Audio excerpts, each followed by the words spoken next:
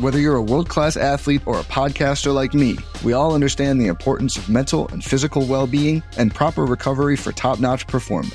That's why I'm excited that Unified Healing is sponsoring this podcast. Unified Healing is a new and super innovative global network of wellness centers powered by Energy Enhancement System, or EE System. If you haven't heard of the EE System, you'll want to listen up. This technology promotes wellness, deep relaxation, purification, and rejuvenation. In hundreds of locations across the globe, access to a center is easy and affordable. Interested in experiencing the EE System technology for yourself? Go to unifiedhealing.com/bluewire to learn more and find a center near you. That's unifydhealing.com/bluewire. No material or testimonials on the Unified Healing website are intended to be viewed as medical advice or a substitute for professional medical advice, diagnosis, or treatment. Always seek the advice of your physician or other qualified healthcare provider with any questions you may have regarding a medical condition or treatment and before undertaking a new healthcare regimen, including EE System.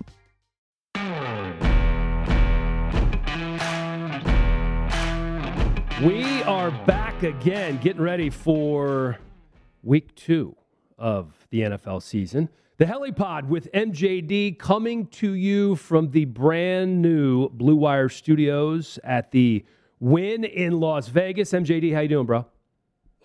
I'm not at the Wynn. No, you're not. That's how good I'm doing. I mean, I know you're doing much better than I am right now. I'm just at the crib chilling. I got a facial just a second ago, a little massage, Wellness Wednesdays is what we like to call it around here. So you get a facial, you get a massage. What are you doing the rest of the day besides the Helipod? I coach little kids football, get my mentals, as Marshawn said, get my mentals straight, coaching little kids. All right. Then I go take a nap for like 8 hours. You're too young to take a nap, bro. Like, no naps for you. You're not even 40 yet. It doesn't matter. It doesn't mean I don't take a nap. I want to take naps sometimes. I'm not really a napper. I've never really gotten into naps. I'm going to have to work on that. I think as I get older, I'll be a much better napper. Dude, I did not get a chance to see you at the Rams game. I did get to go to the Rams game after a 7-hour DirecTV show. It was absolutely phenomenal, SoFi Stadium. That's my first time in there with fans, seeing the crowd. Had unbelievable field level suite seats thanks to my buddy Brett Rossman. It was a crew of like 8 or 9 guys.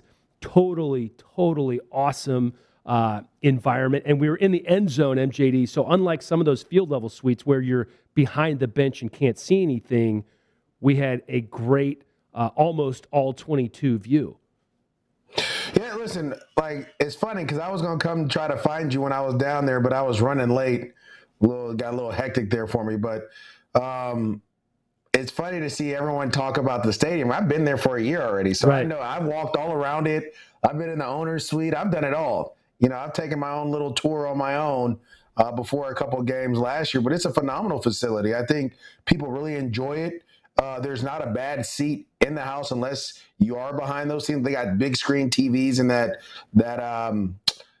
solar thing that they call like at the top or you can see the videos. The Jumbotron that goes all the way around. Dan? What's that? Yeah. That when they play Red Zone up there, or they play the games, you get every game up there. It's crazy. You can see everything. They do it.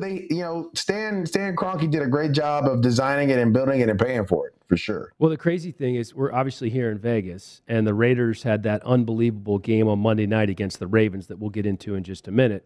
And I have not been inside Allegiant Stadium yet, and it looked gorgeous.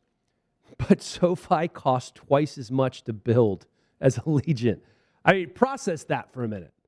Twice as much money. I mean, but a lot of that is, Dan, you got to remember, that's California versus Nevada. Some of it is. No, most of it is. Throw an extra $1 billion in, right? And then it's still $1 billion more. That's pretty crazy when you process it.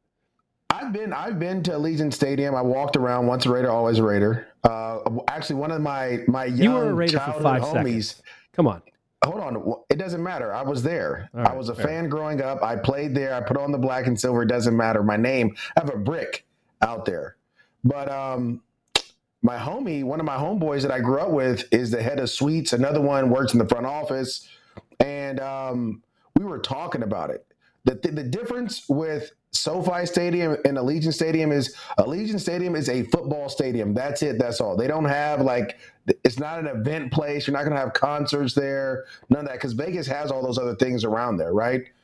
SoFi Stadium is an event stadium. Yes, they play football there, but you're going to have basketball. You're going to have the Olympics there. The World Cup will be there. I mean, there's going to be so many different things played, from concerts and all type of other stuff played there, that it's going to cost a little bit more. And then plus you got to add the California tax on top of it. Well, that's true. California taxes are a ton. No, that's a good point. It was just phenomenal. I love, essentially it's an open air stadium, which is kind of crazy. And the translucent roof just gives it a different feel too. But fun night there at the Rams game. Get to that game in just a minute. I want to start with the Packers and Saints. I just have it in my notes. Jameis and A-Rod. And when you look at the lines, I mean, 133 yards for Aaron Rodgers passing in the game, a couple of picks. Jameis, 5 touchdowns, no interceptions, 0 fumbles, 0 sacks in 59 snaps. The result of 38-3 Saints win in Jacksonville after the Saints were displaced and had to cancel their last preseason game, and they're practicing in Dallas. Was this the biggest surprise of the weekend for you? I mean, when you looked at it overall, wow, the Saints really got after him. But it wasn't as big of a surprise to me, because I felt like Aaron Rodgers was going to struggle just a little bit, right? 2 reasons. One, he doesn't play well in Florida, and historically he doesn't play well in Florida, never has. I actually played him in 2008, his first year starting, and we beat him, and we weren't a really good team at that point. We had a lot of injuries there. And then the second thing is this. We forget the Saints are one of the most talented teams in the National Football League. They have first-rounders on every level of their defense. They have first-rounders across the board in their offensive line. And, yes, they didn't have, a big-name receiver out there, but Sean Payton is a guy that can scheme guys to get open, and they did a really good job. And the biggest question mark to me was less about Aaron Rodgers. It was more about, can Jameis contain himself from turning the ball over? And even though there were some opportunities for him to do it, he didn't do it. And, that 0 INT, that 0 sack, that 0 fumble, that's huge to me. That was the biggest surprise to me for Jameis Winston. And now you kind of can think the Saints are maybe a team that has the ability to really, shock some people this year, because unlike Drew Brees, what he did the last couple of years, they could push the ball down the field a little bit. That's a good point. And I think that they were limited offensively, as crazy as this sounds, when you have a Hall of Fame quarterback, because of Drew the last year or two. That's certainly not going to be the case with Jameis. Funny story that Peter King had in his column on Monday. They had what's called the dot meeting, the Saints did. That's when Sean Payton brings all his offensive coaches together and Jameis, and they go over the game plan, they go over the plays, play by play. And normally with Drew, he would say, all right, I like these 12, these 2 not my favorite, maybe let's take those out. And with Jameis, it was I like it, I like them all. Let's just run them all. And Sean Payton said, why do we have this meeting if you're going to like them all? But that was the difference, is because Jameis has the ability to run all those plays. And, by the way, he used his legs a couple of times, MJD, to pick up some first downs. Yeah, but see, people fail to realize, first of all, let's disregard the play, okay? The play in Tampa, let's disregard that. Jameis was the number 1 overall pick when he came out. He was the best player in college football when he came out. So a lot of that sometimes is coaching, right? I was coached by Dirk Cutter. Dirk Cutter's a guy that likes to take chances. He wants you to throw the ball down the field consistently. He wants you to try to fit it into tight windows. You're going to get into turnovers and interceptions with that. Bruce Arians, almost every quarterback that he's coached has turned the ball over a ton except for Tom Brady, right? Andrew Luck, Ben Roethlisberger when he was coaching them, Carson Palmer, Jameis Winston, they all threw the ball. They all turned the ball over. Now you get them into a situation where it's a little bit more controlled. It's more precise. We're not guessing. We're not giving guys chances. We're throwing the ball. If you see it, you like it. If you don't, you check the ball down. We have a guy in Alvin Kamara that can get you going. And it kind of, you're starting to see Jameis transform into what we thought he would have been as being that number 1 pick. I'm really excited for what they have to do. And it's a great matchup. And it was a great decision for Jameis to go sit behind Drew Brees instead of going to Pittsburgh, right? Remember, it was between the Saints and Pittsburgh to figure out where he was going to go.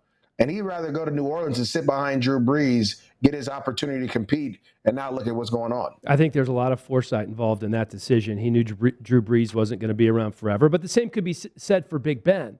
And you talk about the coaching, it's interesting. He literally told Sean, it's like a dream come true to be able to play for an offensive mind like you. And he said, stay in my ear.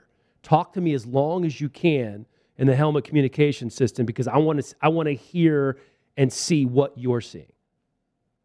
It's funny you say that, too. I remember going and talking to Dirk Cutter, who was my former OC, and he was like, Maurice, you can coach him hard. Like, you can scream at him, you can yell at him, because his dad coached him that way at Alabama. And then when he went to Florida State, I forget the coach's name that's now at Texas A&M, but Jimbo. Jimbo Fisher coached him hard too, right? Jimbo Fisher was MFing him and all this stuff, and Jameis was able to internalize the message and get going. And so that's the other thing about him too that he doesn't get enough credit for. Yeah, he has some funny quotes here and there, and he eats W's and does funny stuff.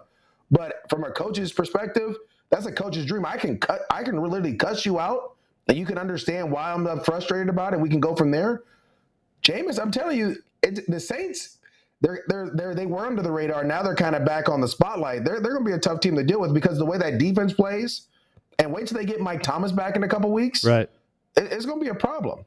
You know what I like about the way we started this podcast, MJD? That we didn't start talking about Aaron Rodgers like everybody has been. We started talking about Jameis because in my mind, in the whole scheme of things, that's probably going to be a bigger story because I feel like Rodgers and the Packers offense are going to bounce back. It reminds me a little bit. Do you just remember when the Bucs lost Week 9 to New Orleans, 38-3? By the way, same score. They bounce back. They win the Super Bowl. They're fine. I'm not saying Green Bay is going to win the Super Bowl, but I'm not overly concerned with that Week 1 performance from them. So I mean, I always tell people this: if there's there's only a couple quarterbacks you can say, look, you had a bad game, whatever. Aaron Rodgers is one of those quarterbacks. Right? Now, if he has a bad 2 or 3 games or a month stretch, then yeah, we got a problem. But one game, like, isn't he owed the respect and the ability to say, you know what, it happens to the best of them with Aaron Rodgers, or is he a guy that we have to be on like Carson Wentz? Right? Aaron Rodgers is phenomenal. He had a bad game. It happens. He had a bad game last year against Tampa. Right? It happens. Those games, some teams just have your number sometimes. To me, I just think they have to get back to it. They got to find a way to run the ball. And to be honest, the Packers got to get healthy. You're missing your left tackle. You got some other guys banged up. To me, it's more about getting their team healthy and back to full strength, and then they'll be able to go. Yeah, starting 2 rookies on the offensive line. David Bakhtiari going to be out for 6 weeks. Yeah, first red zone interception for Aaron Rodgers since 2019. Certainly a lot of stuff to clean up there. Green Bay are taking on Detroit. They're hosting the Lions. And then New Orleans at bounce Carolina. Back game. Yeah, no, that's perfect. Speaking of bounce back, how about a comeback, dude? I was watching this Monday night game with my wife and son, and my wife, who's a fan, but not a huge football fan, was going bananas. Absolutely nuts. The Raiders essentially had to win this thing twice. Gruden had a great quote. He said, I felt like I died and woke up and died again. I was like a cat. I had multiple lives tonight.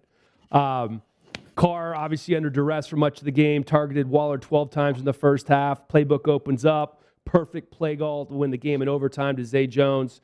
Did you get a chance to watch this thing, and what were your thoughts? Yeah, I was working, and I watched it. To me, okay, so I picked the Ravens. Like, we had to pick them for the network a while ago, maybe like 2 weeks ago, just to kind of get ahead of things. And I picked the Ravens, and I picked the Ravens because, they were healthy, right? It was before Gus Edwards went down. This was right after J.K. Dobbins. They still had Marcus Peters. Right. And so I was like, the Ravens defense will be able to kind of handle a little bit. And it looked like it was going to be a defensive game early in it. But there's still no answer for Darren Waller. And I think, to me, that's going to be the toughest thing for teams to cover is Darren Waller. Now, Derek Carr played lights out like he has been playing, and it's great that he's getting the recognition on Monday night and all those things, but he started off slow, and that defense is what kept him in, and that's why you went and got Gus Bradley, right? That's when they went and got Gus to kind of have this defense to give him a chance. But it was a back-and-forth game, and to be honest, I was shocked by how much the Baltimore Ravens threw the ball. I mean, they were throwing the ball all over the yard. Lamar was in the pocket. Like, it was like they're trying to showcase his abilities. And yes, they were able to score points, but that's not who the Baltimore Ravens are. You have a lead. Turn around and hand the ball off and run the ball and get out of this game. Well, they lost the top two running backs. Maybe they felt like they couldn't do it. Baltimore Ravens more than it was a comeback by the Vegas Raiders. But you mentioned the injuries, right? Like you're down your top two guys. Do you think it was they were throwing the ball like that because they didn't have confidence in the run game? Well, this is the thing. Their right tackle and left tackle struggled. And they were getting whooped consistently, right? So how do you fix that? You get those guys to run block and go forward. And that's why I say it was just mismanaged, man. Like, yeah, Lamar may have the ability to throw, but right now it's just not the time. You don't have some of your top wide receivers. You don't have your top runners. Your O-line's getting beat left and right. Like, you got to find a way to get out of this game quickly. You had a 10-point lead at one point. Like, that's when you go right into 9-on-7 or what we call inside run drill, and you just run the ball. We run on first and second down, throw it on third, get it first, let's go. And we start eating the clock up, and we try to get out of there. But when you keep trying to throw the ball and do all these things and all this crazy stuff, especially when you're down runners and your offensive line's not playing well, you're down receivers, those things are going to come back to haunt you and end up doing that. And credit to the Raiders for taking advantage of that, right? Like, you took advantage of it. Now, the Raiders, they won Monday night, but they lost Denzel Good for the year, I just read, and they lost the D tackle from Tampa that played for the Cowboys, now is in Vegas. Oh, yeah, Gerald McCoy. Yeah. He's out for the year. Yeah. And Yannick Ngakoue has a hamstring issue right now. And now you got to travel all the way to Pittsburgh to go play. Right? Yeah, that's going to be a tough one. I'm betting on Pittsburgh there. We'll get to that in our picks in just a moment. But that's a really good point. Go ahead, MJD. No, that's what I'm saying. Like, Baltimore had a chance to win this game early in the third quarter. And it was a sequence where they could have run the ball, but they threw the ball for like 6 or 7 straight plays. No time went off the clock. Guys were dropping passes, missed throws, and that's what allowed the Vegas Raiders to come back in it. And then let's talk about the last sequence, right, where Derek Carr throws the ball, a great back shoulder fade to Brian Edwards, who catches it, and he's down at the 1. And in that situation, you try to quarterback sneak, doesn't work. You jump off sides. You have Willie Snead wide open. And this is what I always try to tell guys this, and it happens. Derek Carr's feeling pressure, so he tries to fire it in there. As a quarterback, you have to be able to kind of remove yourself from all the energy, all the craziness that goes in the game, and be able to put a ball where it needs to be. That was a bad throw, and that's why I ended up getting picked off. And they just got a second opportunity because of that defense, right? And then he made him pay. But a lot of times in the National Football League, you do not get an opportunity. You don't get a second chance, right? When you give it away, you don't ever get a second chance. But he made the most of that second chance. I heard him talk about how they had practices. They saw this look, they're going to check to this play. Those are the kind of things that I remember about Derek Carr when I played with him. He has the mind. He remembers stuff. Like, people talk about Tom Brady pulling stuff from 20 years ago, and we're going to check to this, we're going to do that. A lot of quarterbacks have that. But Derek, for him to go off on something that happened early in the week and then be able to bring it back on the last play of the game and check to it, that's huge. Yeah, that was remarkable when they were coming with that all-out blitz. Baltimore taking on Kansas City, and you mentioned the Raiders in Pittsburgh on Monday. We'll get to that in just a few. I know. I want to hit on your Rams, man. Stafford was all that in a bag of chips, man. Everything that we thought he would be in that offense, I feel like he was, and I think he's going to get even better. He threw for 321 yards, 3 touchdowns. Robert Woods didn't put up huge numbers, but he had that awesome catch in the back of the end zone. On Sunday night, it was Cooper Kupp's turn to put up the big numbers, 108 yards. Darrell Henderson, 16 carries, 70 yards, a touch. Sony Michel, just 1 carry. Help me understand, for all our fantasy football listeners out there, how this is going to go this season. Are we going to see Sony Michel getting 15, 20 carries at times, or is it just going to be how is it going to work? Yeah, I think Sony Michel, he just wasn't ready, right? Like, to be honest with you, he's only been there, 10 days. So how can you know this whole playbook if you've only been there 10 days? So they had to give him a small package of plays for him to play fast so he can understand what's going on. And I think as the season goes on, they'll kind of even it out a little bit. But early on, it's going to be Darrell Henderson a ton. Then Sony Michel will kind of pick up as he continues to understand the playbook, right?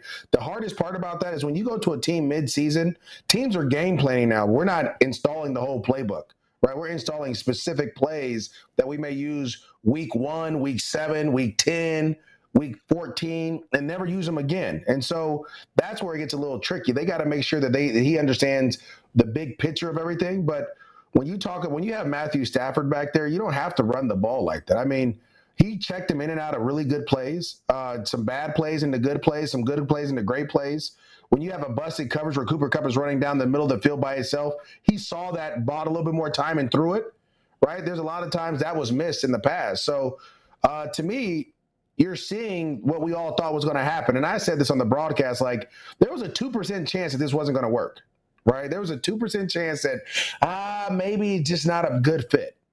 But that 98%, we were all like, oh, this could get crazy. This is going to be, and boom, on Sunday night, it was bananas. So I'm excited. I can't wait to see what they do against the Colts. It's going to be another tough matchup, but the Colts has played a very similar offense in the Seahawks, and the Seahawks got after them pretty good. And then guess who they play week 3, right? Who's that? You got Tampa coming to town. And so it's going to be another tough matchup, but you have the quarterback that you want that can make these plays. I think the Rams are built and ready for success. Tampa's coming to town week 3? Yeah. Is that a primetime game? No. Oh, gosh, that should be. That's going to be tasty. Well, now, this is good and bad, depending on how you want to look at it. The NFC West is absolutely stacked. I mean, you literally could see 4 playoff teams coming from the West. The Cardinals took. Listen, hold on. Okay. Let me stop you real quick. What am I putting the cart ahead of the horse here? I think we have to see the Cardinals normally start fast. Well, they did last year. They kind of tinkered down a little bit, so we got to wait to see that. You expected the Cardinals to do what they did, right? No. Them. Hold on a minute. I did not expect 5 touchdown passes from Kyler Murray and 5 sacks from Chandler Jones and 8 first-half rushing yards from Derrick Henry. Was going to handle his business. I thought Taylor Lewan was going to try to handle his business. Yeah, I did too. It was not a good day for Taylor Lewan. What happened?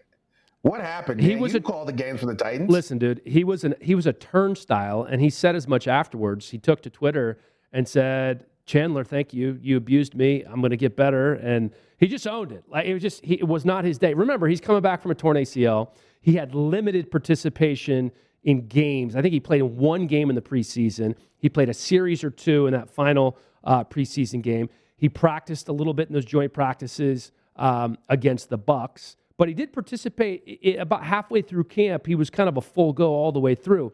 But here's the difference, and here's where I think it's interesting. Your Rams didn't play the starters in a single preseason game. The Titans didn't play all of their starters together in a single preseason game. They played a few guys on defense, but not very many on offense, right? A.J. Brown never played. Derrick Henry never played. Ryan Tannehill never played. So they're still trying to get on the same page. There's a new quarterback in L.A., in Matthew Stafford. They didn't get a chance to get on the same page in a game. So some teams seem to acclimate a little bit quicker. I don't think that's the Titans team that you're going to see the rest of the season, but I do think this. I do think the Cardinals are different, and there's more staying power for them this year. Kyler Murray, if you remember, was an MVP candidate for the first 6-7 games of last year. He was spectacular. Then he banged up his shoulder, and he just wasn't quite the same. He wasn't running as much. He wasn't throwing as well. But this Cardinals defense is what makes them better. Jordan Hicks, an inside linebacker, was really good. Byron Murphy, corner, was great. And Isaiah Simmons, the second-year linebacker, was awesome. He led him in tackles. He had an interception. He stuffed Derrick Henry twice. Remember, he was a top 10 pick last year. And I thought a pretty big disappointment as a rookie. And this is the Isaiah Simmons that they thought they drafted this year. I think he's going to be a difference maker for them defensively. So this is the thing about the Cardinals that I do agree. If Arizona picks it up and the Niners can stay healthy, which is a little iffy right now because Raheem Mostert is out right for the year. So now they're relying on rookies to come out here and run the ball for them. I mean, there may be a chance. I think that they start to eat at each other, though. I think they start to beat each other up. You start to lose in the division, and those things happen. So it's going to be tough to have four things. But I'm still waiting to see the Cardinals' running game. Right. Right? You could throw for 5 touchdowns. You could do all those things, Dan. And this is not me hating. This is strictly football. When it comes to November and December, what do you have to be able to do? You got to run the football, man. You got to run. Exactly. And the Cardinals, they don't have it. They just can't run the football. They throw the ball. Their number one runner is Kyler Murray, which he can't do that late in the year, right? No matter what's going on, he can't be your leading rusher if you expect to win. And Chase Edmonds and James Conner, like, they're good players, but if you don't have lanes for those guys to run through, it becomes an issue. And so I think early on, like when I say early on, I mean early in the season, I expect the Cardinals to be hot, high flying, doing all those. That's what they always do. That's what they've done since Cliff Kingsbury's been there. Even that first year he was there, they did that, right? Right. When they went and got Kenyon Drake late in that first year, they started running the ball. They beat Seattle in Seattle. They started making some noise because they were running the rock. Right now, they still don't have that runner that you're looking for. So for me, I think, yes, all 4 teams are – the NFC West is a tough division. Do not get me wrong. But if you're talking about playoffs, it's going to be the teams that can run the ball, right? And that includes the Rams have to be able to run the ball a little bit more effective, a little bit more efficient, and earlier in games. You can't wait till – the game's over, you get in the 4-minute mode and start running the ball a little bit more. You got to be balanced. And so I think you got to try to get to that 50-50 mark. If they can ever be 50-50, I'm telling you, the Rams would be tough. But right now, Seattle's run the ball well. Obviously, the Niners are going to run the ball well. Those are the 3 teams that I see coming out of the NFC West, unless the Cardinals can pick it up. But again, week 1, they were lights out. I mean, like you said, 5 sacks, 5 touchdowns, all those things. That's awesome.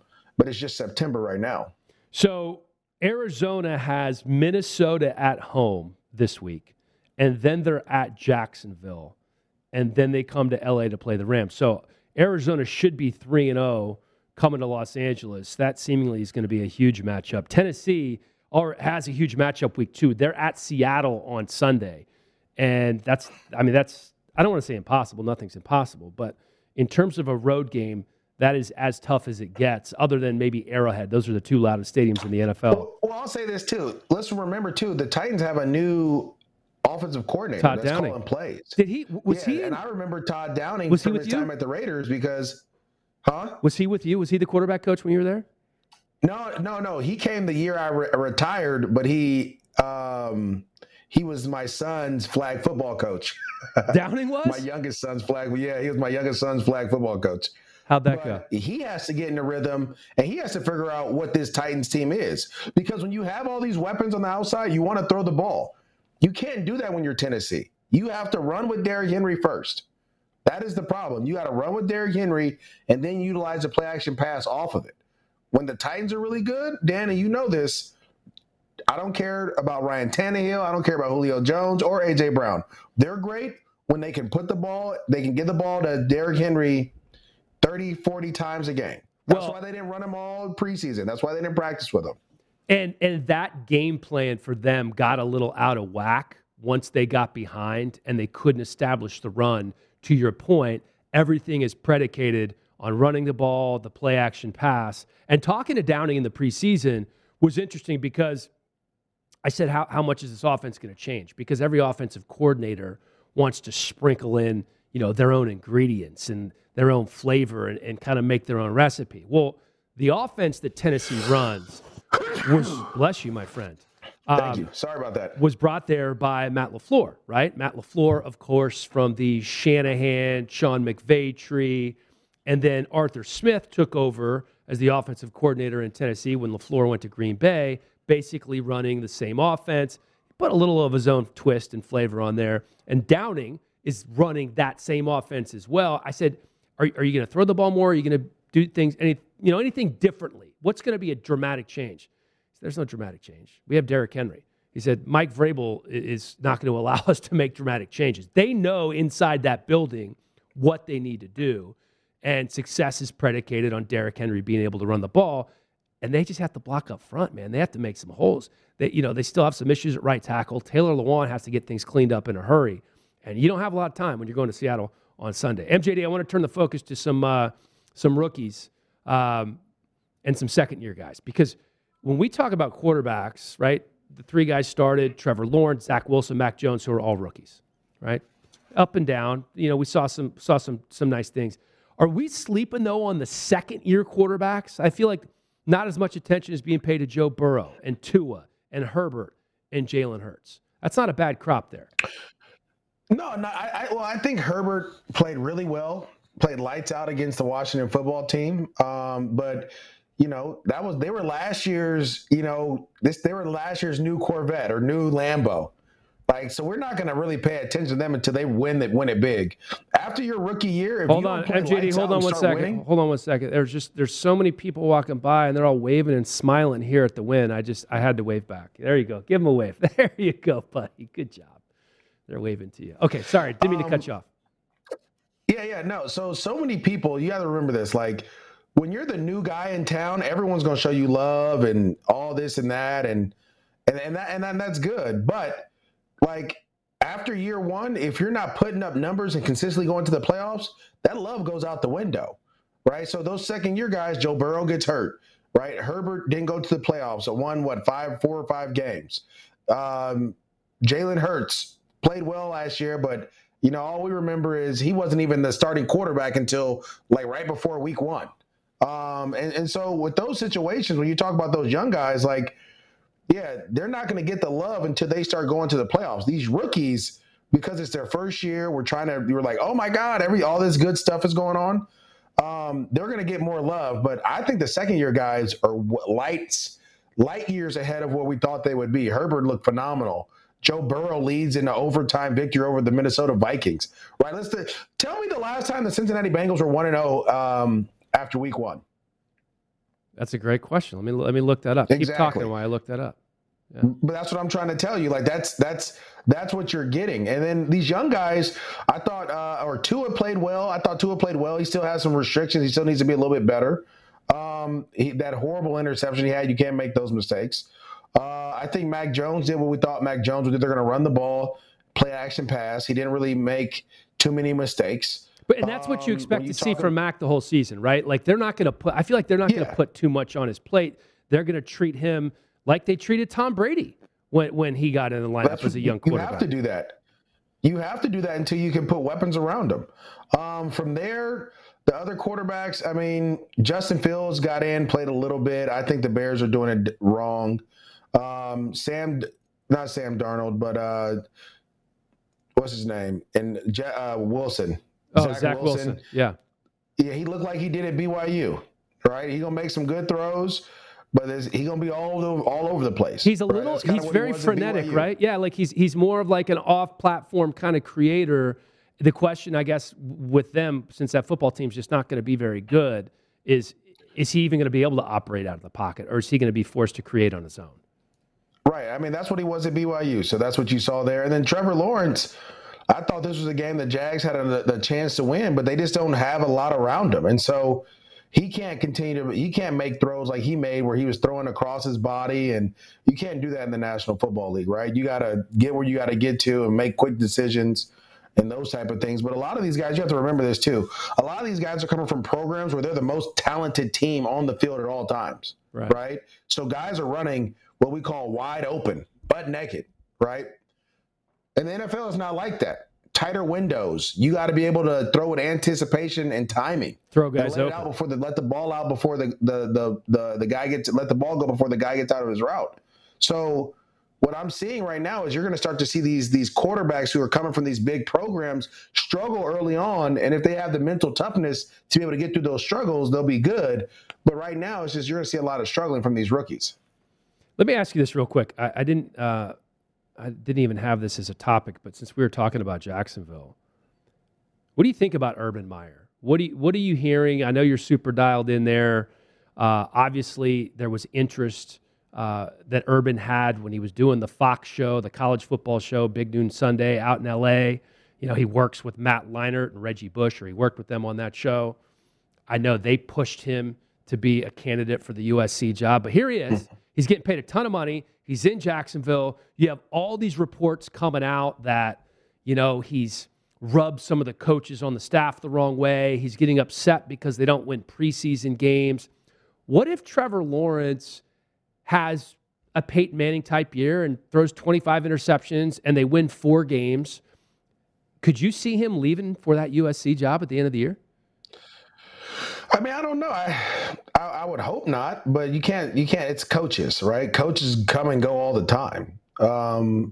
You would hope that he, I'll say this. I don't think he will, because he has the Jaguars doing so much right now. They're building a $100 million facility right there at the stadium. They're doing all these different things, right, to kind of change the culture and what's going on and all those things. And if he leaves, I mean, it's going to be like the trust factor there is going to have an issue there. But he came out and said it, which I don't expect him to say anything else, that I'm here trying to build a program here, build a winning culture and a program here in Jacksonville. That's what I'm going to do. I just don't know if SC or, for that matter, college football is going to be able to compensate him as much as the Jaguars have too. Like, you're going to leave the $12 million a year you're getting from Jacksonville and go to SC for what? Or I don't know. Can SC give you 12 a year? I don't know. I guess, have they paid a coach like that? I guess if they wanted to, they could. I think Saban and Jimbo are the the 2 highest paid coaches in college. I think they make around 10. I don't know if that is that. I don't know if money's going to be the issue, right? It's going to be lifestyle. And Urban seems to get antsy wherever he is. And I just wonder if he loses more than he anticipated, if he gets antsier quicker in Jacksonville. Well, listen, this is the thing, and this is the funny thing about the Jags, right? And this is just two things. I've always told people this, because being there, I was part of so much turnover. It's crazy, right? Like, every year was we want to go this way, and now we want to go that way. Now we want to go this way. Now we want to go that way. It was like everyone had a different direction they wanted to go. The problem is no one wanted to toe together, right? No one was willing to say, all right, well, this guy's direction, I think I like that one. Let's kind of build on that and keep going. It's always been tear down, tear down, tear down, rebuild. And so for Urban, you've already tore down, and now it's time for you to rebuild. If you're a real program builder, right? Like, let's remember, Urban went from Bowling Green to Utah to Florida, Florida to Ohio State. All right. When you get to Florida and Ohio State, you don't have to really rebuild much. Like, you get those guys in. You literally going to have to rebuild now, like you were at Bowling Green and like you did at Utah. Like, you're going to have to put that type of work in and go find guys. You got to draft them, right? You got to put guys in position to be successful. You have to coach your coaches. You all have to be together. And yes, I mean, he might have rubbed people the wrong way for not wanting to win and or wanting to win in the preseason, but when you're building a winning culture, you got to win all the time, right? No one's complaining about the Baltimore Ravens, who are undefeated in the preseason. They won 20 games in a row in the preseason? Pretty close. Yeah. Like, that's what I'm saying. So if you're trying to build that culture of winning, like the Baltimore Ravens have built, you got to win consistently. Another day is here, and you're ready for it. What to wear? Check. Breakfast, lunch, and dinner? Check. Planning for what's next and how to save for it? That's where Bank of America can help. For your financial to-dos, Bank of America has experts ready to help get you closer to your goals. Get started at one of our local financial centers or 24/7 in our mobile banking app. Find a location near you at bankofamerica.com/talktous. What would you like the power to do? Mobile banking requires downloading the app and is only available for select devices. Message and data rates may apply. Bank of America N.A., member FDIC. We are doing a live ad read, MJD. Are you ready for this before we do our picks? I'm ready. All right, here we go. Let me tell you about Vaco. VACO. They invest in your career so you are here for the duration of theirs. It's a premier talent solutions firm that provides boutique-level service with global reach in areas of consulting, consultative project resources, executive search, permanent placement, and more. Areas of expertise? Well, they include C-suite searches, accounting, finance, tech, healthcare, IT, operations, and international managed services. Founded in 2002 by my good buddy Brian Waller, fellow VFLer, and his partners. Vaco has grown to 1,000 employees, 5,000 consultants, and $750 million in revenue. Check them out, Vaco.com. That's VACO.com, and get connected to your dream job today, or help your business grow with Vaco. Also want to tell you about Greens Plus. a leader in nutrition since 1989, known for creating the first green blended superfood powder and the first company to infuse that powder into a bar. Greens Plus powders and bars taste great. I eat them all the time. And they're the most effective way to increase immunity, detox your body, boost energy, and get that nutritional insurance that your body deserves. It's organic and gluten-free. You can get it at Whole Foods, order on Amazon, or greensplus.com. Get 20% off today with the promo code HELI. That's 20% off today with the promo code HELI. That was live. That was a live read, MJD. We don't mess around on the Heli Pod if you're advertising. Real. That was real. Maybe one little stumble when I was talking about my buddy Brian Waller, fraternity brother, built this thing into an absolute powerhouse. Proud of him. All right, you ready to do some picks, bro? I'm ready. All right. Do you know what we finished last week? Because we picked every game, you and I. We went back and forth on text. You insisted on picking every game. You know what you went? No, I don't. Okay, I'm going to tell you. I purposely did not tell you before the show. You went 8-8. Oh, that's solid. No, it's not solid. We're picking straight up. 8-8, not even picking against the spread. That's below average. You know what I went? What? 8-8. Can you believe it? I mean, God bless America. That's how it's supposed to go. Just two average Joes. It's week one. It's week one. I know. Man. I know. It happens. All right. I had 4 teams in my 900 club survivor pool, and now I have 2. So right on par, right? 500. 8-8. You get half right, you get half wrong, and that's what I did in that pool. All right, let's start with the first game. Bills favored by 3.5 in Miami, taking off the Dolphins. Bills offense didn't look great last week. They've won 5 straight against Miami. I think there's still the taste of Buffalo hanging 56 on the Dolphins week 17 last year when it was a win and get in scenario for Miami. I don't think that leaves them. So I'm picking the Bills here 27-21. What say you? I think the Bills still have too much, right? Too much firepower. I think their quarterback is much better. And I don't think Miami has the horse in the back end like Pittsburgh does, where you can just stick and run the ball and play defense and kind of find situational football for Ben to be great. I don't think Miami has that offensively. They want to be an explosive offense, but they just don't have the pieces there, and their quarterback's just not where Josh Allen is right now, even though I feel like Josh Allen kind of digressed a little bit in week 1. For me, I'm going to go Bills as well. I just think that there's too much for the Miami Dolphins right now. Last time Miami beat the Bills in Miami was Josh Allen's rookie year 4 years ago. So it's been a minute. Okay, Raiders at Steelers. Steelers favored by 5.5. You take this one first. They may be favored by more with some of the injuries that are going to come out here. I think Pittsburgh's defense is too much right now. Strong. I mean, they're strong, and it's T.J. Watt showed up late in the game, but Cam Hayward played lights out, and they kept this team in it. They're going to win the game by running the football and playing strong defense, letting Big Ben kind of pick and choose where he's going to be great.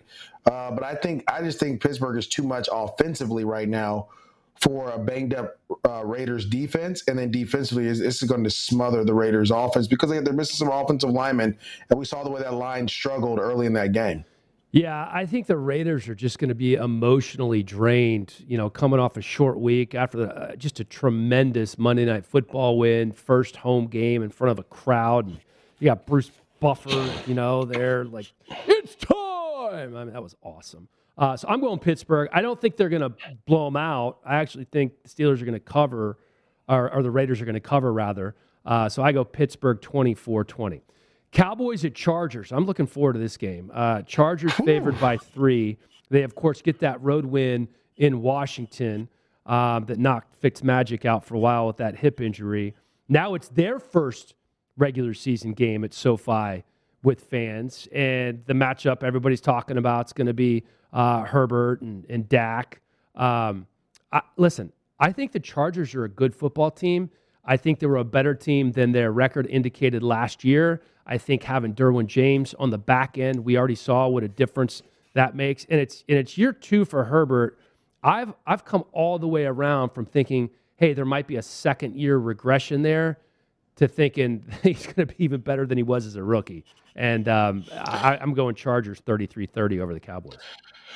Yeah, listen, this is the thing. I can't see Dallas going down 0-2. I think Dak Prescott had played lights out. I think their defense showed up really strong. I think Amari Cooper is their number one guy with CeeDee Lamb, right? And this game I was kind of teetering because I love the Chargers defense and I love the way they're playing. I love their head coach. But to me, it's just like, this ain't the Washington football team you're playing, right? These dudes got weapons. They can block. They can get after guys. I think Zach Martin should be back this week. Zeke should probably have a better rushing day this week.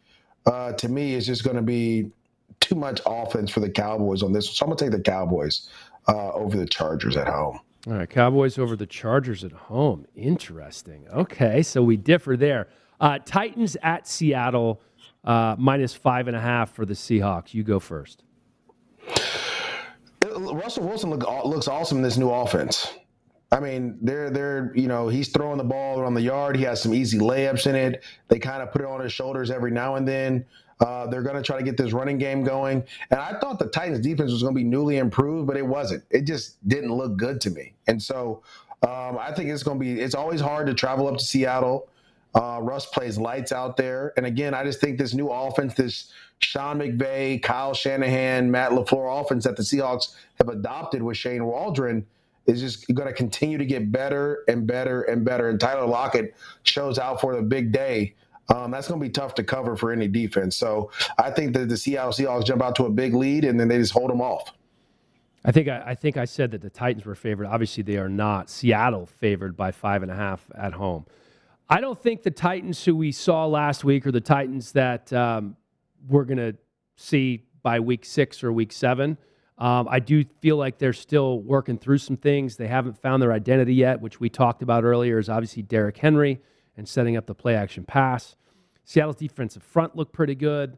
I think they might give Tennessee's O-line some problems here. Russell gives everyone problems as much as it pains me. I think the Titans are going to start the season 0-2 and then get things figured out, but I think Seattle's going to win this one 24-21, so the Titans do cover there. All right, finally, Kansas City favored by 3.5 in Baltimore. We talked about the injuries. They've taken a toll on the Ravens. It's a short week. My feeling is this. Lamar's going to keep it close because you're never out of a game with Lamar Jackson at quarterback. But Mahomes is blitz-proof, dude. Like, he's just blitz-proof. Why are you shaking your head while I'm talking? It's not about to be close, Dan. This is about to get ugly. Oh, you think KC's just going to railroad him? Well, I don't. Who's going to cover all those guys, right? That's a great point. On top of that, you got to remember Orlando Brown is going back to Baltimore.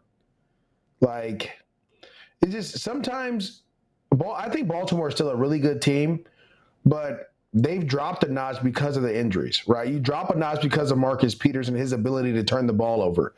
You drop a notch because you lost your top 2-3 runners. You lost your top 3 runners when you're a run-first offense. You drop the notch when your first-round pick goes out because of a growing injury, right? You don't have the National Football League, and I've told these people this all the time. Coaching will lose you games. Rarely does it win you games. The talent on the field is what wins you games. And so when you saw the way the Baltimore Ravens looked without all those guys, they struggled at times. Kansas City, I mean, they struggled. They stumbled maybe the first quarter.